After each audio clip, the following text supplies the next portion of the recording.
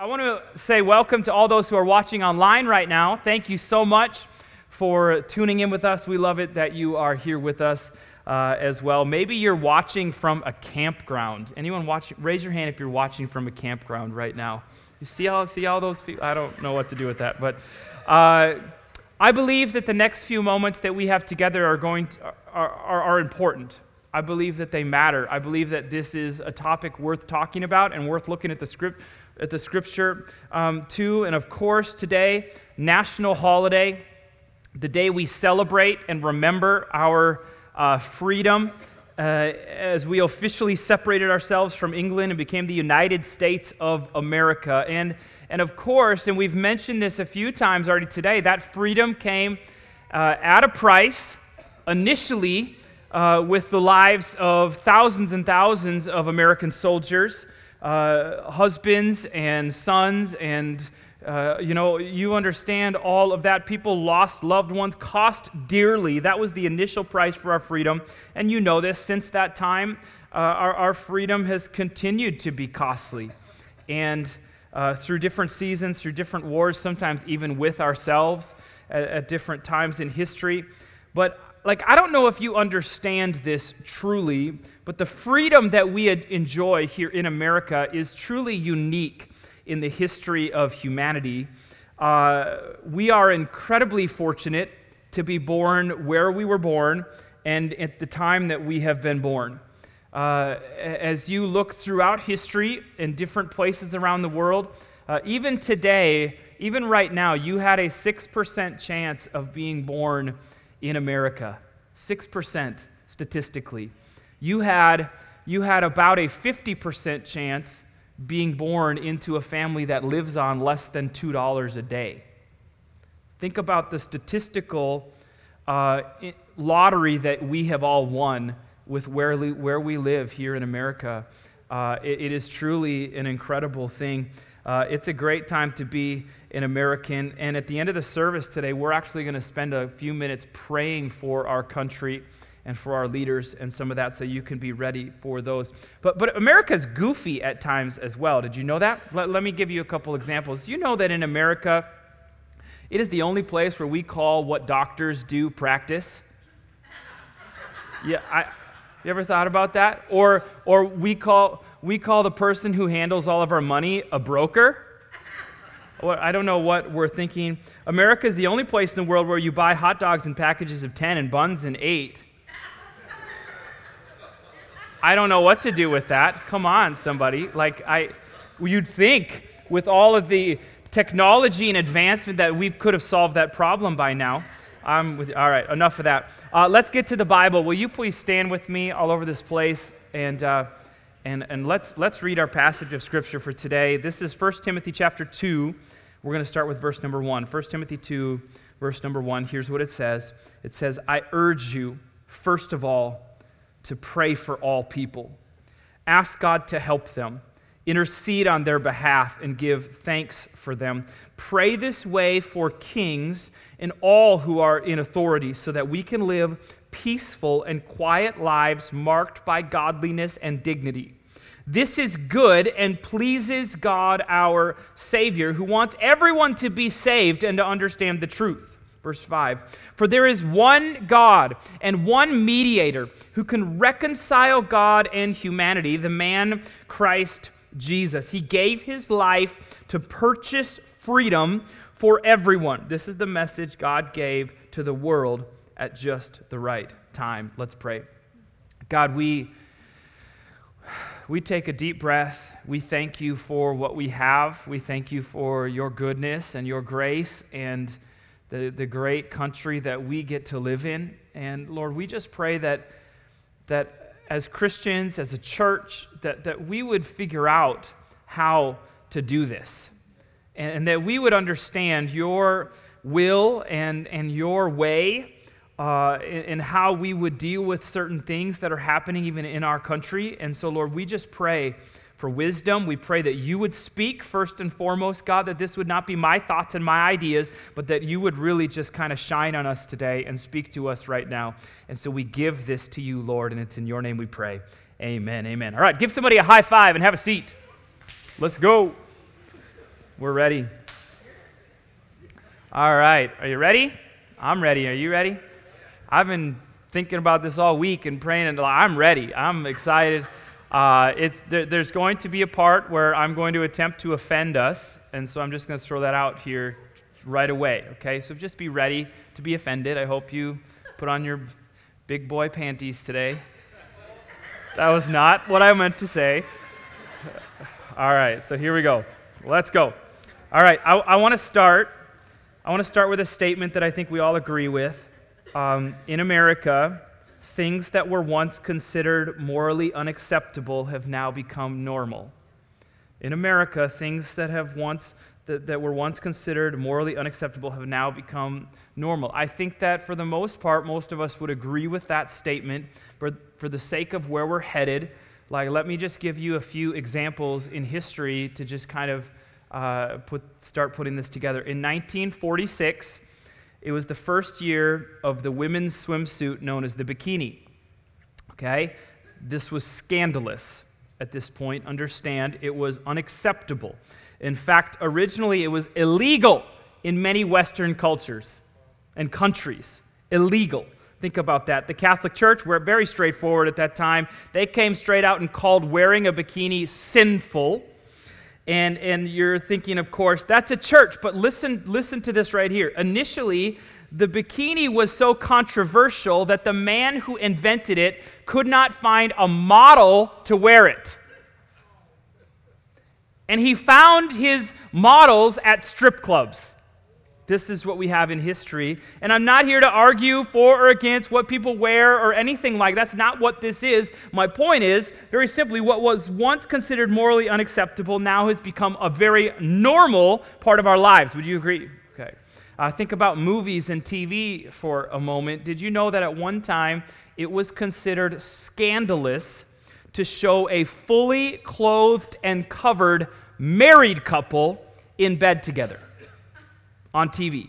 That was scandalous at one time. A fully clothed and covered married couple in bed together. Check this out. In 1963, a movie that wanted to get the approval of the Motion Picture Association of America, listen to this, couldn't include profanity stronger than hell or damn, couldn't take the Lord's name in vain, like saying, "Oh my God," or "Jesus Christ" in jest, and couldn't present sex outside of marriage as attractive or justified. 1963, we can now have all of those things in a movie and still get a rating that is acceptable for little children. What was once considered morally unacceptable has now become a normal part of our lives. And what about the government? Laws are being passed that our ancestors would have never dreamed of. Politics are a mess. Voting is a mess. Leaders are a mess. You know this. Even the word politics, like the word itself, is kind of messed up. Poly means many, and ticks like a blood-sucking animal. You didn't know that, did you? Okay. Is that offensive? I didn't mean for that to be offensive. I thought it was going to be funny. Some people are like, "I can't believe you said that. He's in so much trouble." It was a joke. That's what it was. All right. The question though for me, the question as we kind of start is like, how do we respond as Christians? How do we respond to this? And I think for most Christians, we live with this sense of America is going in the wrong direction in a lot of areas. And we are farther away from one nation under God, in God we trust, than we have ever been before, for sure, than we used to be. And here's what Christians are doing. Here's what some Christians are doing. Some Christians are creating petitions, getting signatures, and getting those to our leaders. Some Christians are carrying signs, protesting the government, protesting abortion, protesting other issues. Many Christians are sharing all sorts of Facebook posts and social media things, anti-government, anti-Biden or Trump or anti-Governor Walz or whatever else. And some Christians just kind of sit back and do nothing and just kind of like, this isn't really my fight type of attitude. Understand this, how Christians respond matters greatly. And I think we all agree, and we probably all see that there are some Christians in our country right now that are actually making things worse, that are actually causing problems and moving things farther away from the cause of Christ. It's like, as a husband, when you argue with your wife, there's multiple ways that you can handle a situation. You can say, okay, dear, I hear what you're saying, let's talk about it. Or you can say, that's the stupidest thing I've ever heard, woman, you are dumb. And how many of you husbands know that one of those responses actually makes things worse? Okay? That's funny, but understand the context here, that there are right and wrong ways to go about some of these types of things. At that point, it no longer matters even who's right or wrong in the husband and wife relationship, because how you responded now makes you wrong. Did you hear that? That was good right there, okay? There are Christians who are making things worse because of how they are responding. Now, here's what's cool.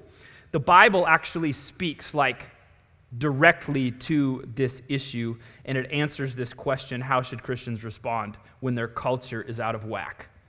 And I love this. A few moments ago, we read from a book of the Bible called 1 Timothy. The book of 1 Timothy, written by a guy named Paul. Paul was the artist formerly known as Saul, and initially he hated anyone associated with Jesus. But God radically encounters him, speaks to him. Saul becomes Paul. God uses him to write a massive part of the Bible. See, Paul was a missionary, God-given mission to bring the message of Jesus to people who had never heard it.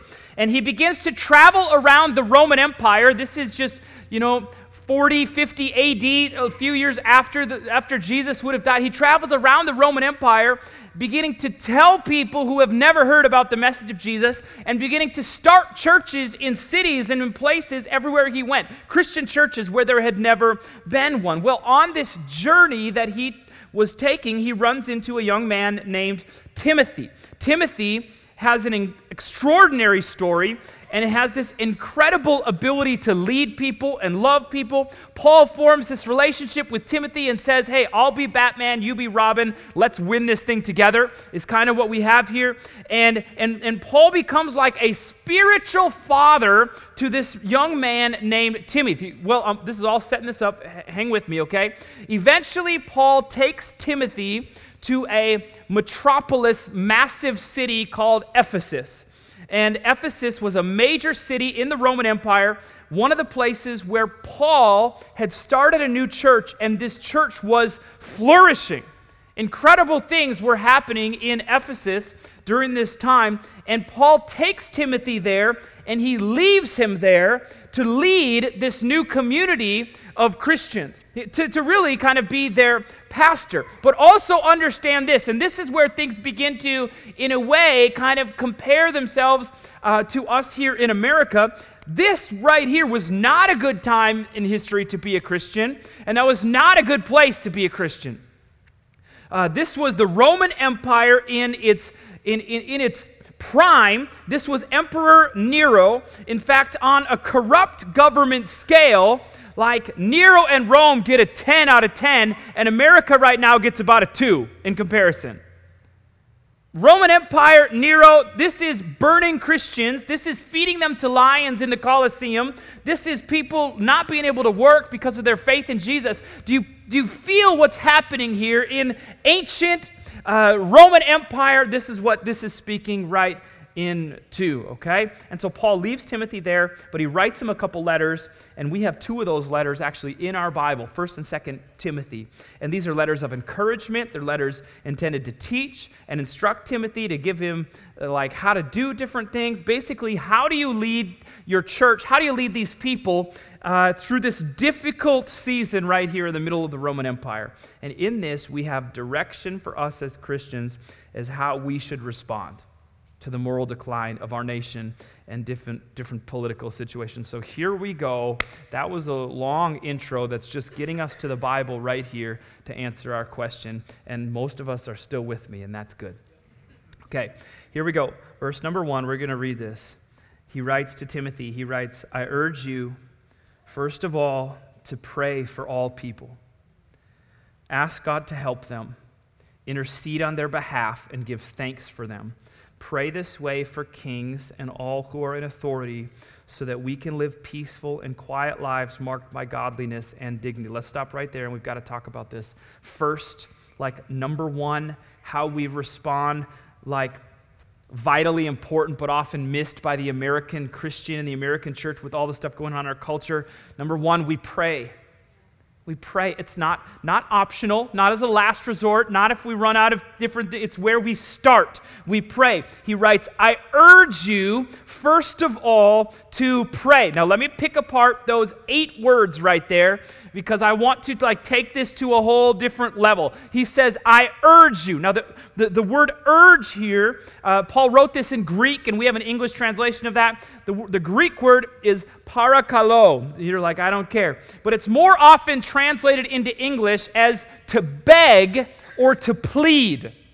Okay, can you hear kind of the heaviness of what Paul is writing here in this letter? He's trying to use a word that would communicate something, the best that he can, the weight of what he was at. I urge you, I plead with you, I beg of you, Timothy. And then he says, first of all, I beg of you, Timothy, first of all, one translation said it this way, before anything else. Timothy, I plead with you, I beg with you, before anything else, pray. Pray for who? Pray for all people. Pray for all people. Ask God to help them. Intercede on their behalf and give thanks for them. Super generic, pray for all people. But now listen to verse number 2, and this is where where things get interesting. Pray this way for kings. Pray this way for all who are in authority. Now let me put this in the context of Paul and Timothy. Okay, you already know where this is going. We've already hinted at it. Timothy, pray for the leaders who are burning Christians.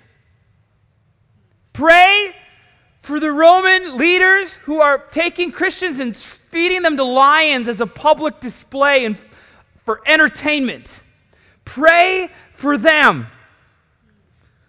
Ask God to help them. Intercede for them, which is to petition to God on their behalf. Wow. Give thanks to God for them. All the oxygen should have been sucked out of this place on that right there, if you understand what just happened. Timothy, give thanks for Nero. Give thanks to God for Nero. That is crazy. Listen, our government, our governor, our president, no matter what side you fall on, no matter if politically you agree or disagree, no matter if you think they are horrible people with horrible morals, as Christians, before anything else, we pray. We pray. It's what we do first. It's how we start every single time. But that's not the response of most American Christians here, is it? Our first response is to speak our mind. To make social media posts, to share Facebook stuff, to get together with other people who think just like us and gossip and slander. And we spend time arguing with other people on the internet. So let's just get super uncomfortable here for a moment. Come on. All right, are you ready? Lean forward and just try not to get offended the best that you can. As Christians, if you are not praying for your president, keep your mouth shut. That sucks. If you are not praying for your president, keep your mouth shut, because biblically you are doing things out of order. And in a way, you have not earned the right to speak your mind. As a Christian, if you want to be an American and you want to just go and you want to just do things, but if you are a Christian and if you care about God and Jesus and this is what you want to live and how you, okay, then you keep your mouth shut unless you are praying. Unless you are praying. And understanding this conversation, I don't care who the president is. President Biden, President Trump, it does not matter to this right here.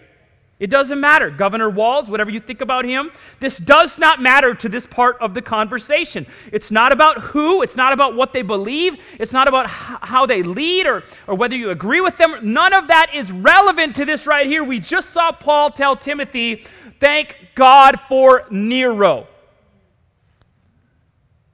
Before anything else, we pray. We pray for those who are in authority. And we do not pray that they will get overthrown, and we do not pray that they will die, okay? We pray for their good. We petition to God on their behalf. I got 0 amens for that. But Pastor Kyle, Biden wants to take away our religious freedom. You think the people in the Bible had religious freedom? Like, seriously.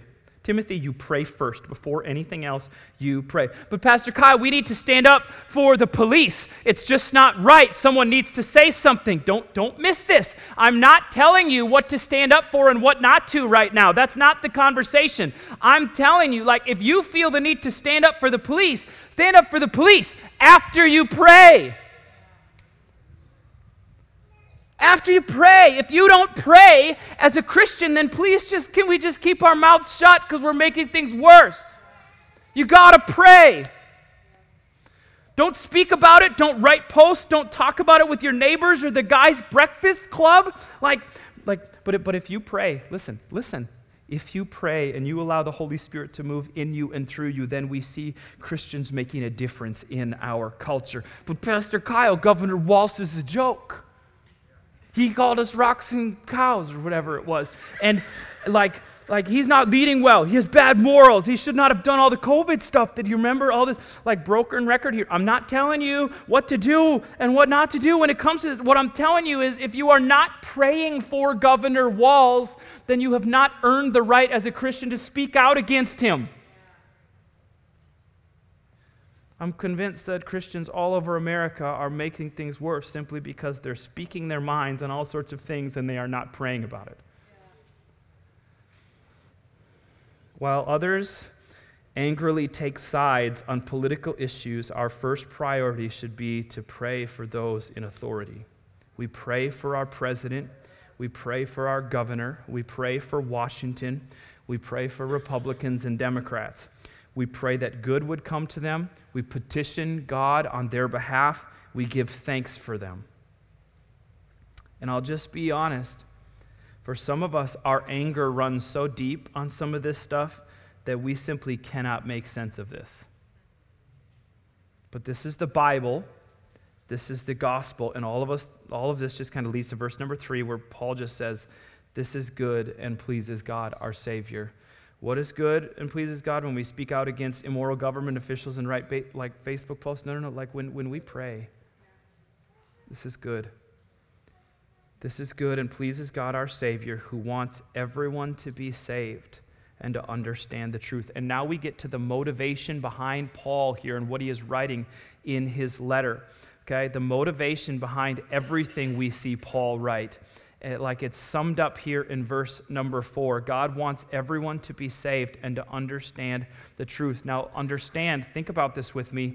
Nowhere in any of Paul's letters, and he writes 13 of them at least, nowhere does he ever paint this picture of Christians. You should do everything that you can to keep and to create this safe and secure lifestyle for you and your family.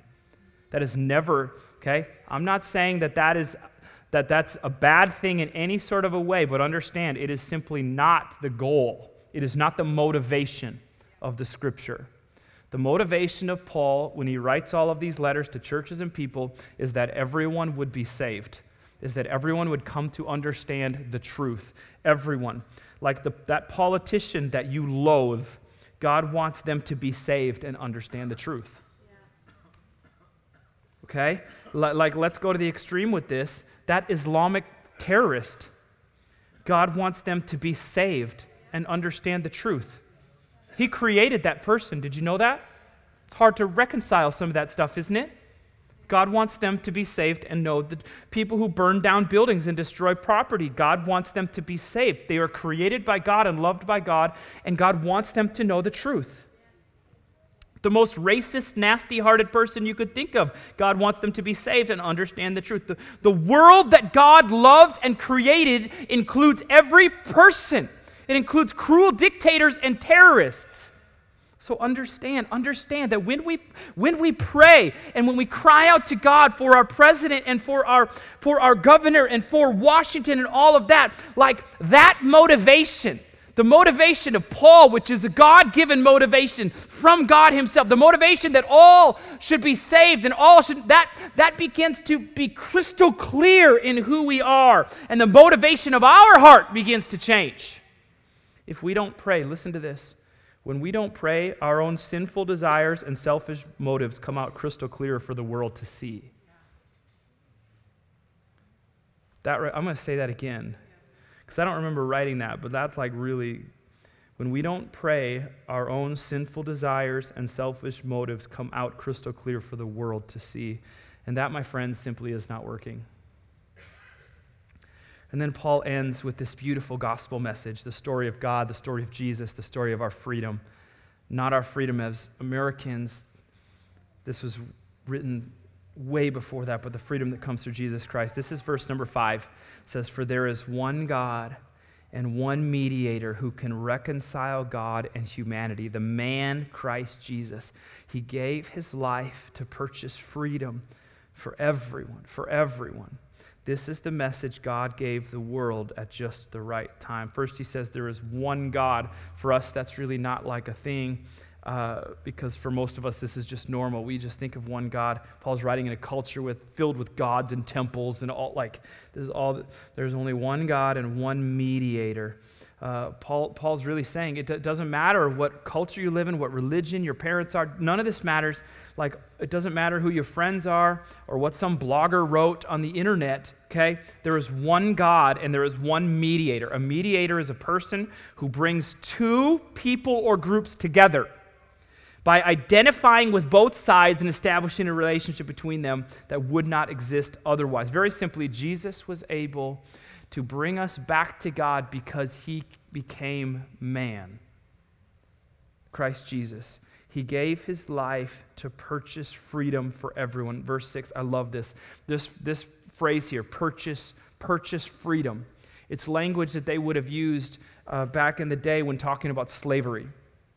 A person who would pay a certain amount to buy the freedom of somebody else. Like here's the picture. A slave was helpless to do anything to save themselves, to free themselves. Could not be done. They were helpless in that. And in this, and like using this very specific language, Paul's saying we're like slaves. We're captive to sin and helpless to do anything to save ourselves. And it was in that state that Jesus paid the price, died on the cross to bring us to God, bringing freedom, bringing forgiveness, all that. Come on, somebody. All right. Music team, will you please come? All right, now, I'm not going to have you raise your hand if we're still friends, but let's just go quickly kind of into a little bit of a review and just kind of a challenge to us, okay? I hope and I pray that no one misunderstood what I was saying today. Because what I wanted to do was just very simply try to let the Bible do the talking as it relates to us in our situation right now. But first, when our culture seems to be going backwards, when our leaders seem to be unbiblical, when things in Washington appear to be corrupt, before anything else, as Christians, we pray. Before anything else. This is not a roadmap past that. That's for us to figure out a different day and for us to move in that direction. And that's where a whole lot of things, okay? Like, it's not the only thing we do. We take a stand when that's warranted. We speak the truth in love. But all of that, everything we do should flow from this deep, connected, prayer-filled relationship with the only one who can actually change hearts. See, we have this goofy thing in our mind that says, like, I'm going to somehow change somebody's mind by sharing this post from, republicansarbest.com. And we're going to share this post, and somehow this is going to change the minds of the other side. Do you understand how foolish that is? The only person that can change and bring true change to America is God. God using us. But if we are not connected to God through prayer, then we're not going to see anything happen. Then we're just going to look like a bunch of, picketing, angry people, which is not the call of Jesus Christ. We pray. We pray first. We pray for our president. We pray for our governor, no matter how we feel about him. We pray for Washington. We pray for Democrats and Republicans. We pray that God would move hearts and change hearts and show up and wake us up. That's what we do. And I don't know if praying for our president and praying for our governor and praying for those in authority I don't know if that is a part of your routine. But I want to encourage you, even right now, to allow the Word of God to move in and through you and say, this is a big deal. And I need to do this. Let's be people who pray like we cannot do it. We need the power of the Holy Spirit. Second, let's be people who are genuinely aware of the freedom that we have in Jesus. This is a day where we celebrate the freedom of America and celebrate the freedom of America. Come on, fireworks, grilling out. Remember what this is about. Remember the price that has been paid. Remember all that stuff. But come on, somebody. Don't miss this. Don't forget. Don't forget what Jesus did when he paid the price, when he purchased our freedom and what that cost. We were once slaves to our sin, but we can be free through the blood of our Savior. And I do just want to kind of give everyone an opportunity to respond to the message of Jesus, even for the first time. This scripture that we read today paints this picture of Jesus who paid the price for our freedom. Freedom from what? Freedom from our sin, freedom from our past, freedom from the stuff that you have done, the places you've been, the people you've hurt. The Bible says we're all sinners. None of us measure up to a perfect and a holy God. And it's only in this price that was paid through Jesus, but we have to put our trust in that. We have to put our faith in that. We receive that like a gift, the Bible says. And maybe you're here today and you would just simply say, hey, Pastor Kyle, I have never received this gift of this freedom, of this salvation. This is the word of the Bible, and I want to do that today. If that's you, will you just show me your hand? I just want to pray for you. I just want to pray for you. If you're online right now, you can respond to this as well. You just click a little button. It might be in the notes or in the description of whatever. There's a link that you can click there. You can respond to this. Anyone in this place that would say, this is for me. This is for me today. And church, can I just lead us in a prayer? Everyone pray this with me. Pray, Father God, I give you my life. Thank you for sending Jesus to die for me. Forgive me of my sins and change my life. In your name I pray. Amen, amen. Come on, put your hands together. Let's celebrate that.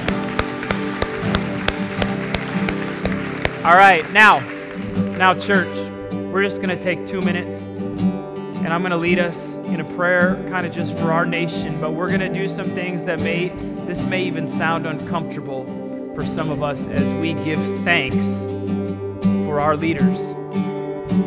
But what I'm trying to do here is just follow the pattern of the scripture and what was laid out to someone a couple thousand years ago in a situation that in a way is kind of similar. They're in a way more extreme spot than we are for sure. But can we just for a moment just kind of pray for America? Will you just join me as I do that? God, I pray right now for this great nation. I pray, God, that as Christians, we would get on our knees that the moral decline and that the issues and that the stuff we hear about and read about, God, that would bring us to our knees, oh God, that we would cry out to you for America. And God, we pray right now for our leaders like you have told us to do. God, we pray for Governor Walz. We pray that you would do something so special in his life. We pray that he would find you if that needs to happen. We pray, God, that you would help him and that you would bless him and that you would move him. God, we even thank you for Governor Walz. And we just pray that something would happen in his life, God. We pray for that. We petition to you on his behalf. God, we pray for President Biden right now. We pray that hearts would be changed. We pray that he would lead well. We pray that he would move America in the direction that you would have it. We pray for his well-being. We pray for his health. We pray, God, for his safety. We pray that you would change his mindset in the places that need that. But God, we do pray that you would bless him, that you would move in him, that you would, God, get a hold of him in ways like never before. God, we pray. We thank you for President Biden. And for some of us, God, that's a hard thing to say, but we're just looking to you as an example.